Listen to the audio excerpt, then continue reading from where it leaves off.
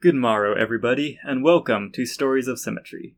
This podcast strives to reveal beauty and purpose through another look at faith, the sacred, and the stories that unite us all. Enlightening us today is special guest, Pastor Todd Cutter, campus pastor at Lenoir-Rhyne University.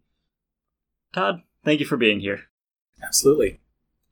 Our bonus episode today is about collegiality in multiple senses of the word, the college experience, and also cooperation and civility between individuals. To keep us organized, this episode will be broken into 5 chapters. 1. Intro. 2. Approaching self. 3. Approaching others. 4. Approaching variety and the great big world. And 5. Todd time. I'm excited to jump right in. Todd, say the word, and we'll get to it. All right, let's get started.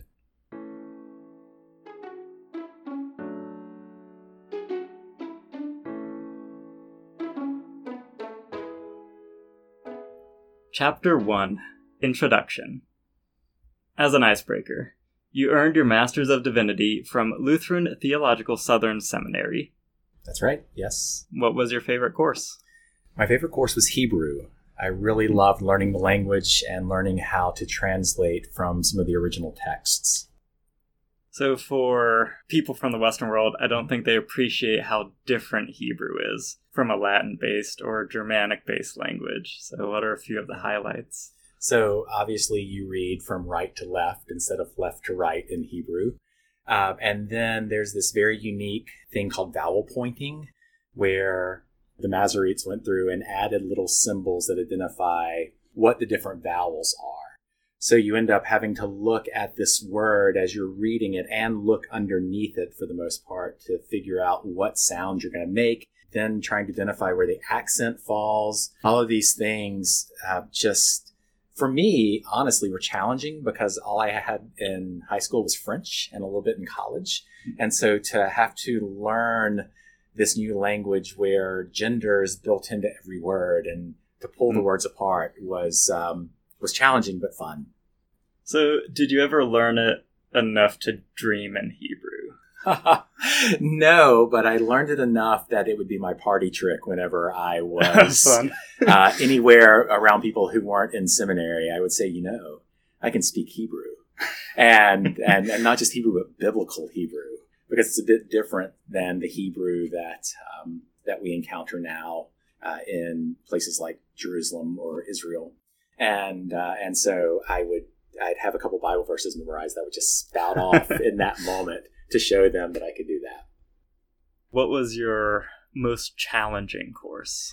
The most challenging course was theology. We had this brilliant professor who was so brilliant, it didn't compute well or translate well into the classroom. And so for the entire first semester of this year-long course, he thought my name was Mr. Cutler. And I just couldn't connect with these really abstract ideas that he was presenting. And we didn't use a book. He had what's called his TypeScript, which was probably about 1,000 pages long. And I remember I could make it through 3 pages before I just fell asleep. And then woke up and was like, I still have to read this whole chapter.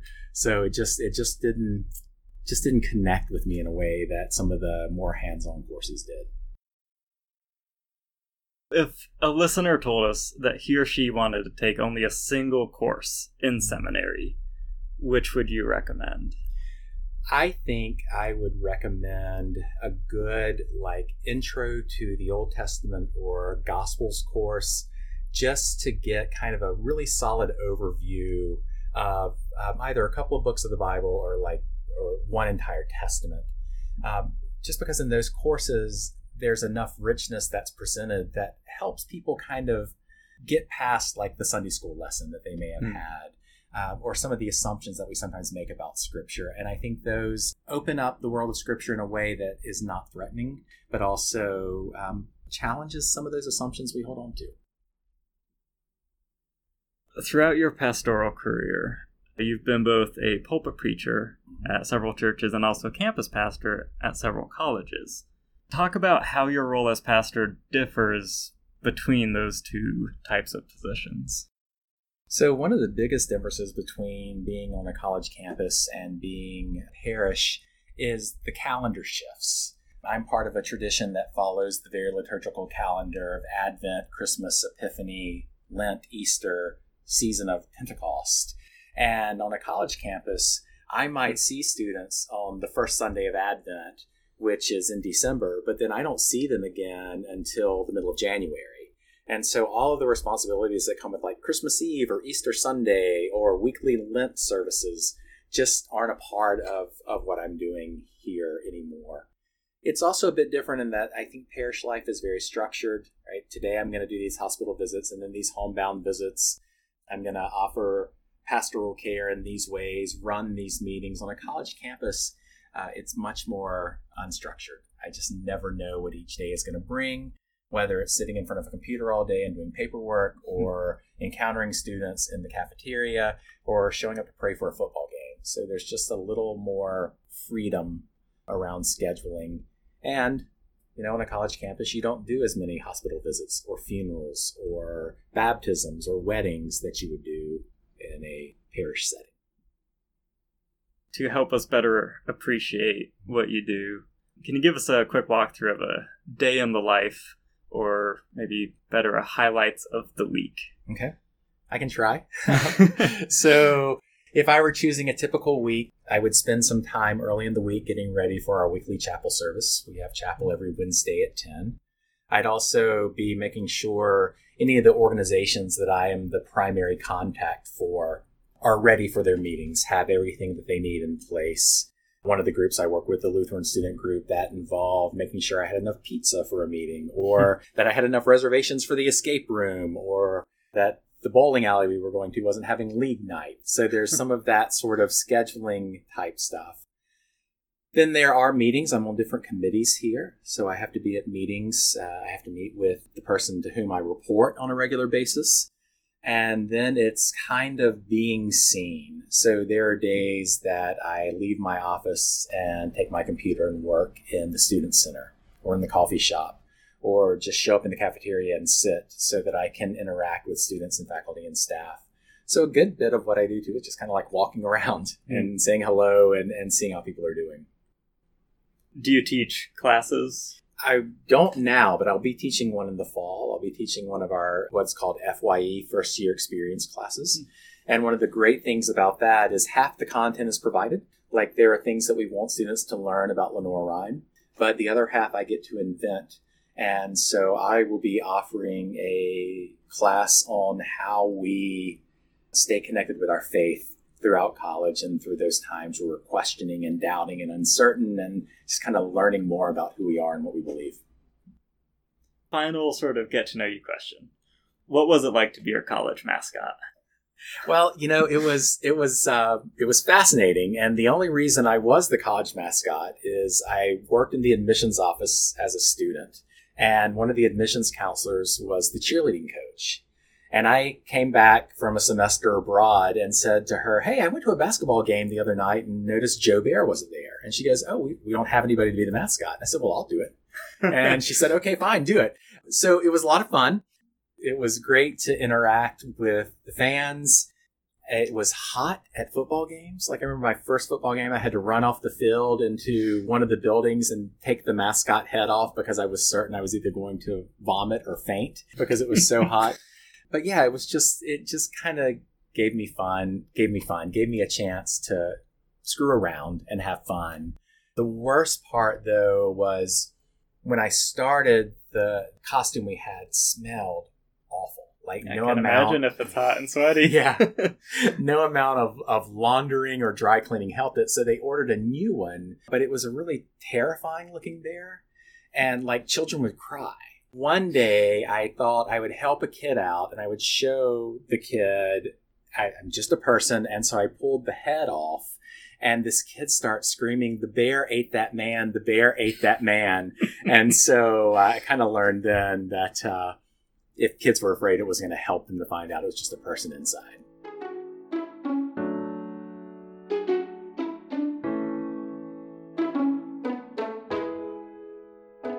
Chapter 2, Approaching Self. The collegiate experience, one's season at university, is a challenging period of finding oneself. And I think that this is particularly trying for one's faith also. And so it's worth thinking about the approach to self. Ideally, students undergo the rigors of college education because they need advanced training for a particular field. But the reality is, and I myself was very much in this boat, is that a vast swath of college students have no idea what they want to do with their lives.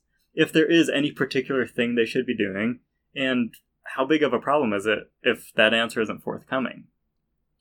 So Todd, how do you help students with these sorts of identity crisis and what we would call a vocational struggle? Oh, wow, that is a great question. And I love the phrase identity crisis. I have a good friend who says that college is a 4-year identity crisis. And I think it feels that way. Yeah, I think there's some truth to that. So I generally find when people are in that place of struggle, they don't want to come to me for advice. They don't want me to tell them like, oh, well, if you just use the labyrinth on campus and pray that every day, you're going to feel great. Or just, read Psalm 23 and life will be better. They really just want to come and have somebody say that what you're going through is valid. It is normal to be in this place of uncertainty. It's typical to come to college and realize that so often what we believe is tied closely to what our parents taught us. And then as you're hearing all these different things from professors and from speakers and from others on campus, it's good to just take a moment and say, wait a second, I know what I believe, but I really need to figure out why I believe it. So I just listen and validate, and always end by saying, now, do you want some advice, or do you want to just talk? Is the role you're in now where you envisioned yourself years ago, or did you have some changes of vocation yourself? It's not where I envisioned myself. When I got to college, I didn't know what I wanted to do. And so I started out as an English major. I was convinced that I was going to teach 7th and 8th grade. And that was because I had this incredible teacher in high school that just made me fall in love with English. So I started taking English courses here, and I had a professor that made me fall out of love with English. And I didn't know what was next. So I was like, well, I like music. I'll be a music major. And I was a declared music major for about 6 weeks. Into my freshman year hits, I still don't really know what I have to do. I'm feeling the pressure to declare, and I finally chose elementary education. I thought that I was going to be called into the classroom. I was not called into the classroom. So I'm working at LR, and I start taking courses for a master's in mental health counseling because I was convinced that I was going to take my elementary ed, and I was going to take the mental health piece, and I was going to counsel kids. For me, I never wanted to go to seminary. It was never on the horizon. And then when I look at kind of how life unfolded and the things that I started doing and getting involved with, I can see that kind of natural progression. But certainly when I went to seminary, I assumed I would be in a parish for my entire career. I didn't really think campus ministry was going to be on the radar at all. What made you choose to pursue seminary? So while I was working in the admissions office, I was volunteering with the state of North Carolina's Lutheran Youth Organization. And through that, I met a pastor who lived in Lincolnton, North Carolina, about a half hour away. And he said, hey, we need somebody to run our youth ministry program. And we are going to pay you for 5 hours a week. And so all you have to do is come down on Sunday, be at worship, run the youth program. We think you can do it in 5 hours a week. And I was like, yeah, this sounds great, right? Of course, 5 hours a week is totally reasonable for a youth ministry program. Oh, yeah. And I fell in love with the church. I had a group of about 20 to 25 7th through 12th graders that were just really engaged and interested in being a part of the group. And while I was serving at that church, the pastor knew that if he asked me if I wanted to go to seminary, I would say no. So instead, what he started to do was say, hey, I want you to help me lead worship this week. Or, hey, have you ever thought about preaching? Would you like to preach a sermon? I'll help you, make sure that since you've never done this, that you write a good one and that it kind of fits within the bounds of the context. And through those experiences, I started to realize that I liked being in a church. I liked being involved with ministry. And frankly, towards the end of the time there, the church decided that they either needed to call a second pastor or they needed to hire me full time. The pastor who was there at the time ended up with 2 funerals on the same day. And that was when the church realized they needed a second pastor instead of a full-time youth person. And so it was a good time to transition. I thought, why not? I'll go to seminary, do it for a year, prove everybody wrong, because lots of people had told me I should go. And with each passing year, doors continued to open. And 18 years later, here I am. Here you are. So other than identity crises and vocational struggles, what are some of the other biggest struggles that you see students have? Students are really struggling with engagement. And I think that comes on the tail end, hopefully, of this pandemic, in that for 2 years, everybody got ingrained in this very insular kind of, I sit in front of my computer, I do classes, I do meetings, but I don't have to interact with anybody. So finding ways to get students excited about being a part of typical campus life things is a struggle, I think, at every college campus. From the colleagues that I talk to, everybody is struggling with engagement. I think they're the typical college struggles, right?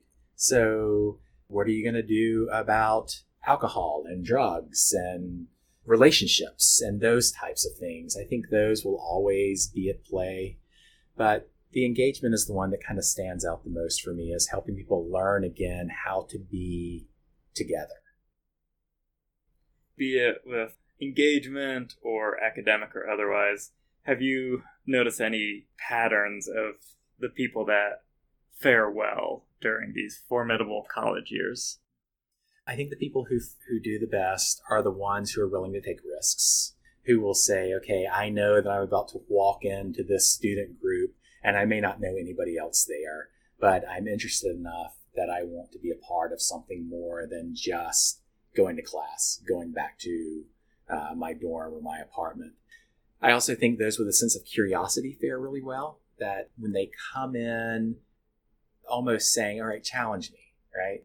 Challenge me and challenge what I say and what I believe so that I can grow stronger in those areas. I think those students do well.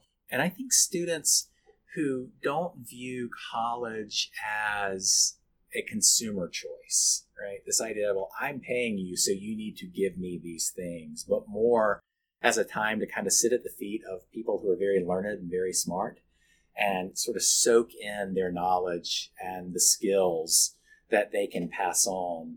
And those students who are engaged with their faculty, I think, just find post-college life a lot easier, because these are the people who know about job openings, who have connections, who, if they know you, can really write a strong letter of recommendation.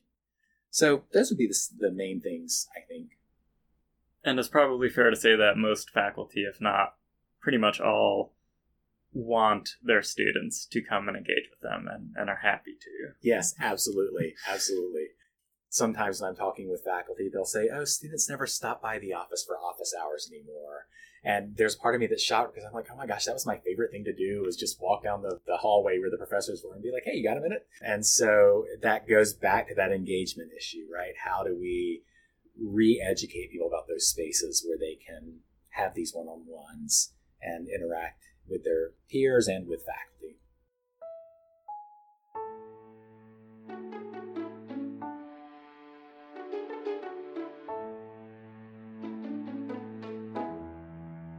Chapter 3, Approaching Others. Todd, this chapter is all about you and how you approach others. The LR campus has a diverse student body. So how do you conduct the campus ministry and the church services? So our chapel services are always going to be Christian in nature. We are a church-affiliated college. We're affiliated with the Evangelical Lutheran Church in America. And I can offer a Christian worship service. I can't offer a service from another faith tradition because it would be so inauthentic. People would just immediately sniff out that I was just trying to play at this other tradition for the day. But outside of those weekly chapel services, there's been this sort of intentional push to say, okay, so how do we honor the religious diversity on campus?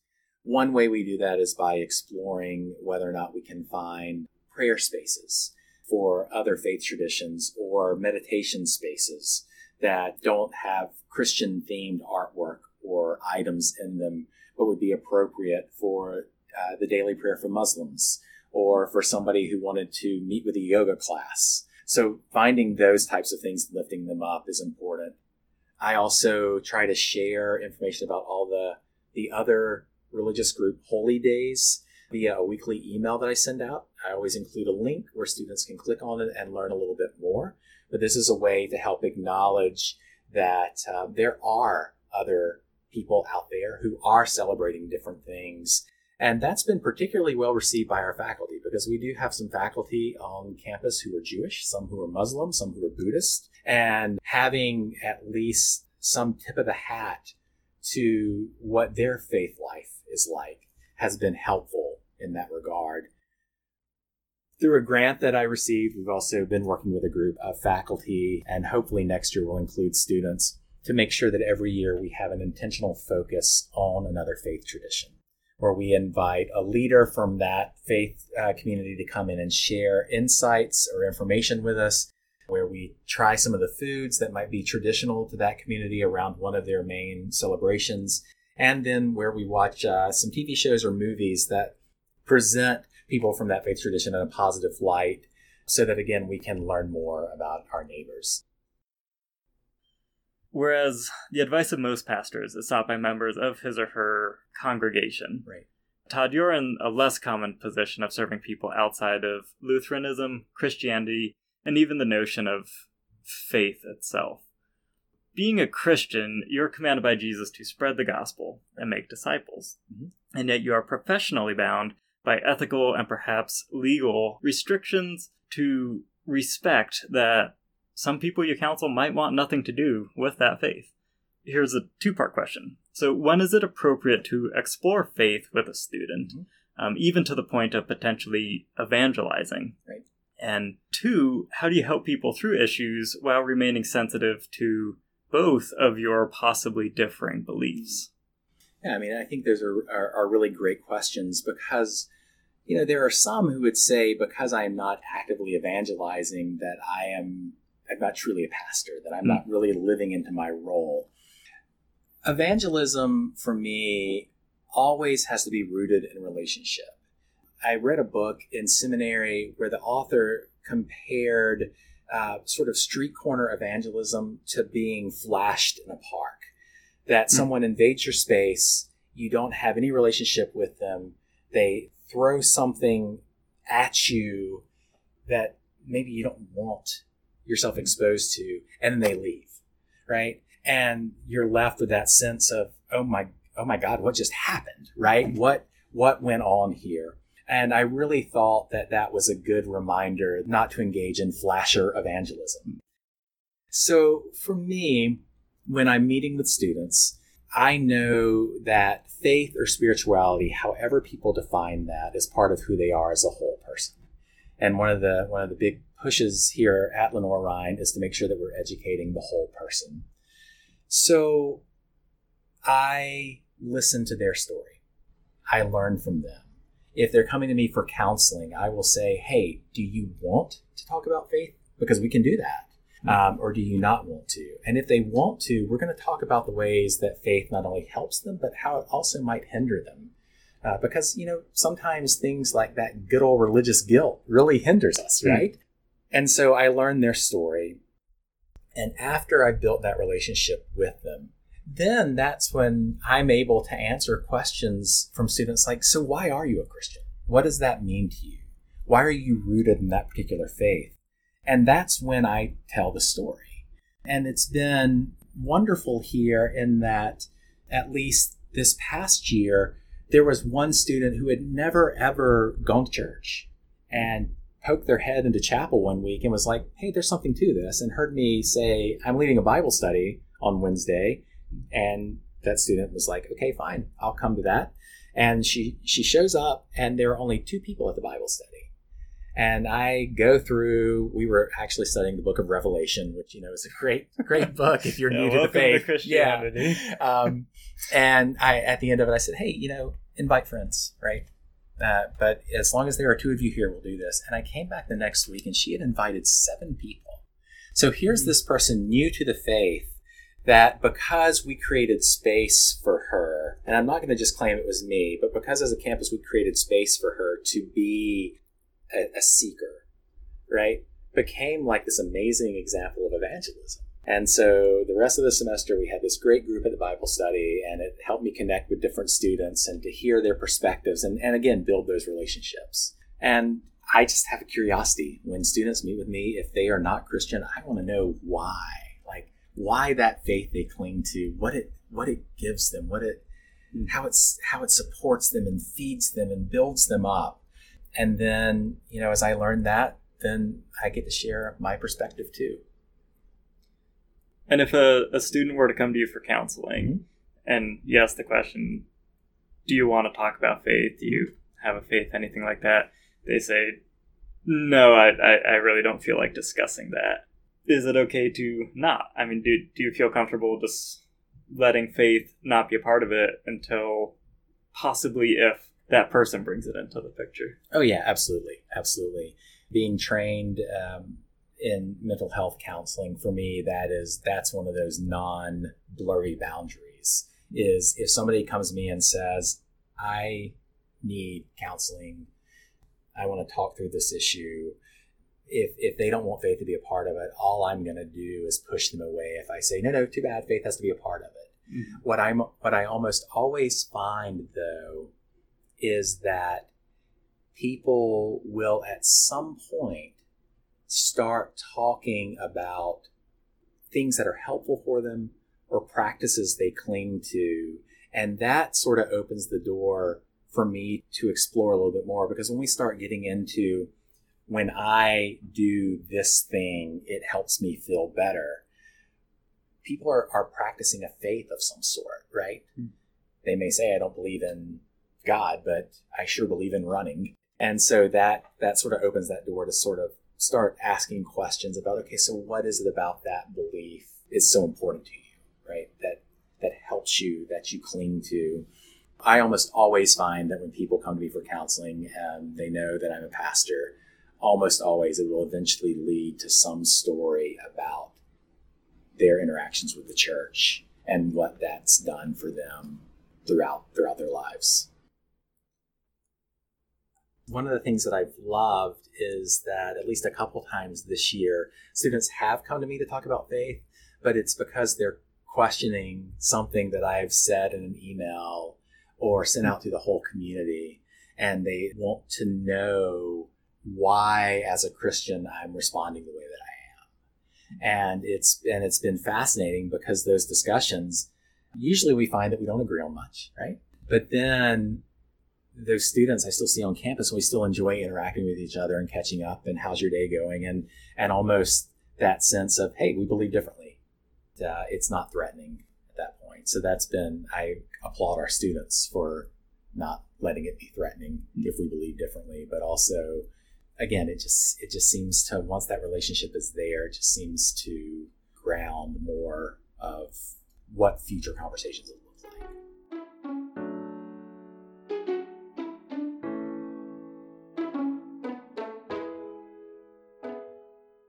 That sounds like a fantastic segue into Chapter 4, Approaching Variety in the Great Big World.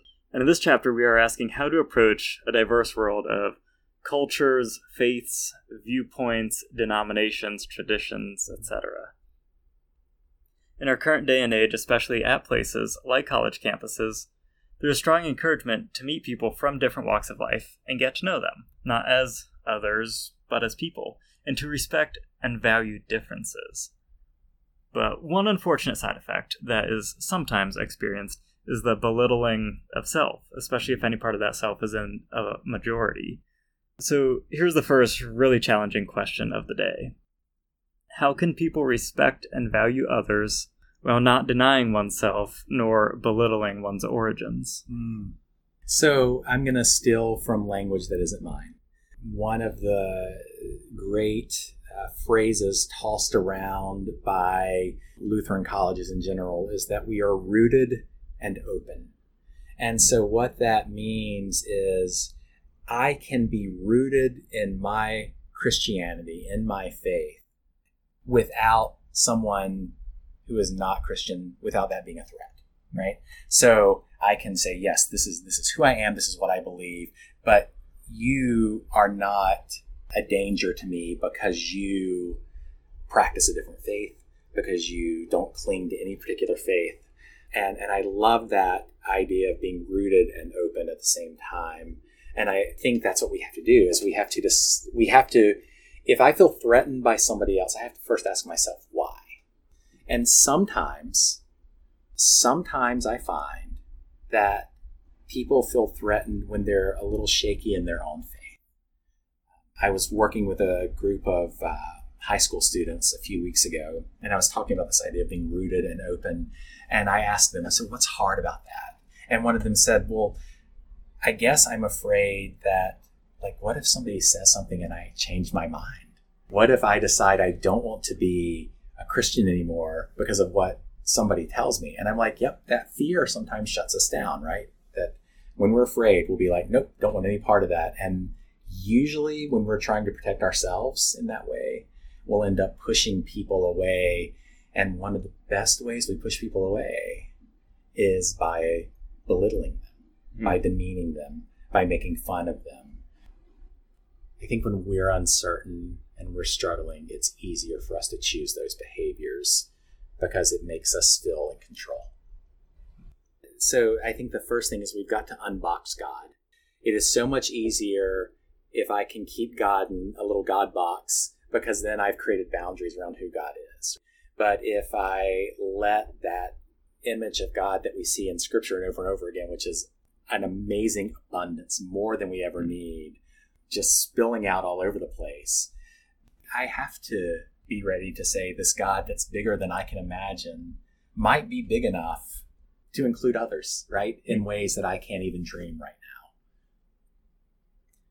Thinking of others, would you say it's good, or even we could ask, is it acceptable for people to explore different faiths or different denominations or sub-traditions within their faith? And if they're embarking on that exploration, to what extent? Right. I think it is good.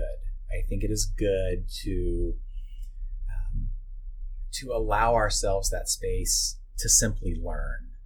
Right. So I remember in high school, one of the best Sunday school classes I ever took was when we studied all the other, not all, but a number of the other Christian traditions. Major. Right. And so we would study, like we'd study Catholicism one week. And then the next week we would go to church at a Catholic church. And I remember things like walking in there and seeing classmates from school and being like, I had no idea you were Catholic, right? and so that for me was formative because it taught me that there are many different ways to go about praising and worshiping God, right? And there are many different traditions wrapped around that sometimes make things richer, right? In terms of other faith traditions, I think that all of them have something to teach us. So I am a big proponent of meditation opportunities for students on campus, right? Whether that's yoga or whether it's a Buddhist form of meditation or simply a secular form of meditation. Why? Because through those practices, we learn about self-care, and we have this call from God to care for ourselves.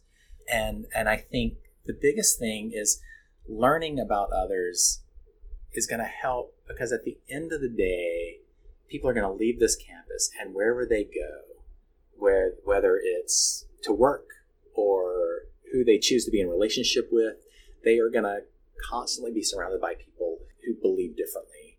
And thank God they'll be able to speak with some knowledge about that. Oh, I know a lot about Judaism because when I was at college, I learned about the Jewish faith from these people or through these experiences. That's the kind of thing that I dream will happen here, that will, again, be just sending people out into the world that are able to encounter others with some pre-existing connection that's already there.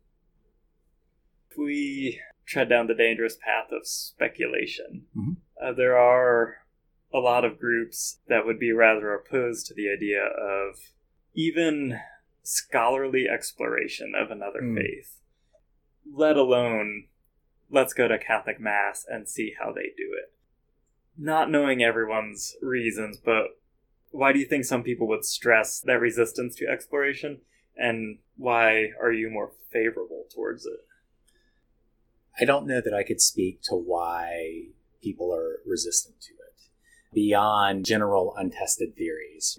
But again, I think it kind of goes back to what I was saying earlier, is that I think sometimes we try to control who God is or what others learn because we're afraid. Think about decisions that parents make. They make some of them because they have to, and they make some of them because they're afraid. I'm afraid if you go to college that you might change, or I don't want you to be with these people because I'm afraid you'll get mixed up in a culture that we don't agree with, or whatever, right? But sometimes it's out of fear. For other people, it is just, I think, I am firm. This is it. This is what we allow. This is what we don't allow. End of story, right? I think for other people, it is just that much of a commitment to a particular way of thinking. I approach it differently. And, as pastor, I'm going to quote scripture, right? Because sometimes people will say, well, but Jesus says, I am the way and the truth and the life. And I'm like, yeah, but Jesus also says, no one comes to the Father except through me. And as one of my dear friends says, I'm not arrogant enough to claim that I know what that means. Because what it clearly says is Jesus is in charge. Jesus is the one who brings people through to the Father, but it doesn't say how Jesus will go about that. And this is the same Jesus who said earlier in John's gospel, I have sheep in other folds you don't know anything about. And so for me, that openness comes from my particular sort of upbringing and training as a Lutheran, which is God's grace is so much bigger than I can imagine, that I can either spend my time saying who's in and who's out. And some days the list is going to be short and some days it's going to be long, right? Or I can go down blazing on the side of grace to say these people who believe differently are not outside of the love and grace of a God who consistently shows more love and grace than we can imagine. So why not learn about others? In the struggle to approach variety in the great big world and others, Christianity has the idea of theological exclusivity. You just pointed on that we don't understand enough about Jesus to make an assertion on what's in, what's out, what's right and wrong. But how can Christians take that idea of the theological exclusivity, but resist the notion that non-Christian equates to bad person? I think the best thing that Christians can do is accept there's more to God than we can possibly know. That our sort of exclusive claim about who Jesus is and what that means does not mean that any of us have the wisdom and the knowledge to condemn others, and that it's okay.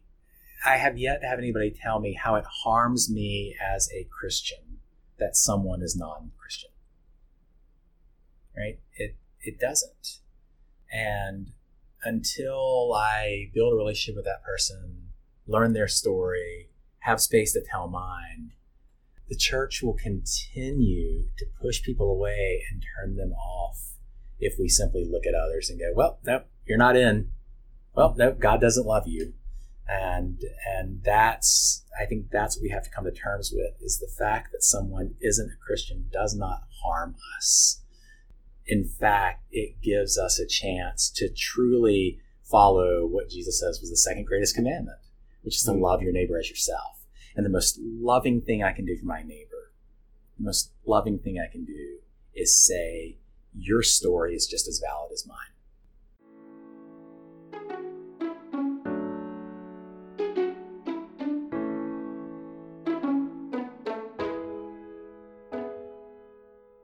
Chapter 5, Todd Time. Todd, this is your time, if you want it, to freestyle, if you will, and share any additional thoughts which our listeners throughout the world might enjoy. So the floor is yours. Yeah, it's dangerous to give a pastor the floor and say what you want, right? I can set a stopwatch. Yes, that might not be bad. That might not be bad. For those entering college for the first time or for the second time, like if you're going back for a graduate degree, I would say soak it all up. This is your chance. Soak it all up and make it your goal to be able to put words behind what you cling to. I think so few of us can do that.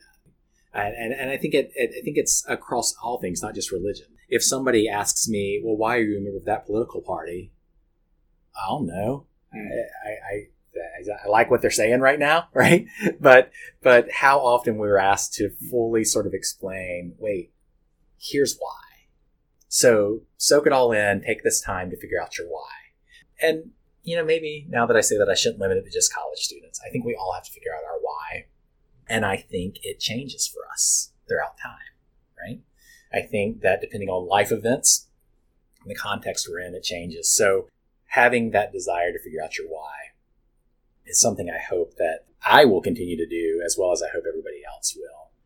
Because sometimes it's just easier to say, well, I don't know. Which I think is, okay, so the second piece is say, I don't know, right? Like, I think that is so important as people of faith when somebody says, well, what about this? To be able to go, you know what, I just don't know. And when we don't know, it's easier to make things up, right? So being able to say, I don't know. And as much as possible, I hope that all of us will let our faith be squishy, not so static that we can't allow our mental furniture to be rearranged. Again, thinking back to one of my seminary professors, they compared life in the church and being a pastor and interacting with others to like the game of Jenga. But they said your point is never to remove a block without sliding something in behind it to take its place. So the tower never falls because as something gets pushed out, there's something coming in its place to offer that support. And so, that sort of idea of Scripture is this living word. It's this address that changes our lives. So allowing it to continue speaking to us and changing us and shifting things for us, I think is really important because the foundation is there. Sometimes the best mental tricks are the most unexpected ones. So I think if we keep in our mind the concept of squishy faith, that'll be helpful. Yeah, I hope so. I think a squishy faith is a wondering faith, and it's through wondering and asking and digging more deeply that we become more certain of what we believe. Thank you, Todd, once again for taking time to share your thoughts and help us wrestle through collegiality and the difficult questions it presents. Absolutely. I enjoyed it. And to the listeners, thank you for joining Stories of Symmetry today. This podcast strives to reveal beauty and purpose, and we hope that you experienced that today. If you did, then I encourage you to share this podcast with the people in your life. Stories of Symmetry is between seasons right now, but during this interstitial you can find blogs, previous episodes, and more online at storiesofsymmetry.com or on Facebook and Instagram at Stories of Symmetry. Be on the lookout for announcements about Season 3, and until next time, go with God, go in peace.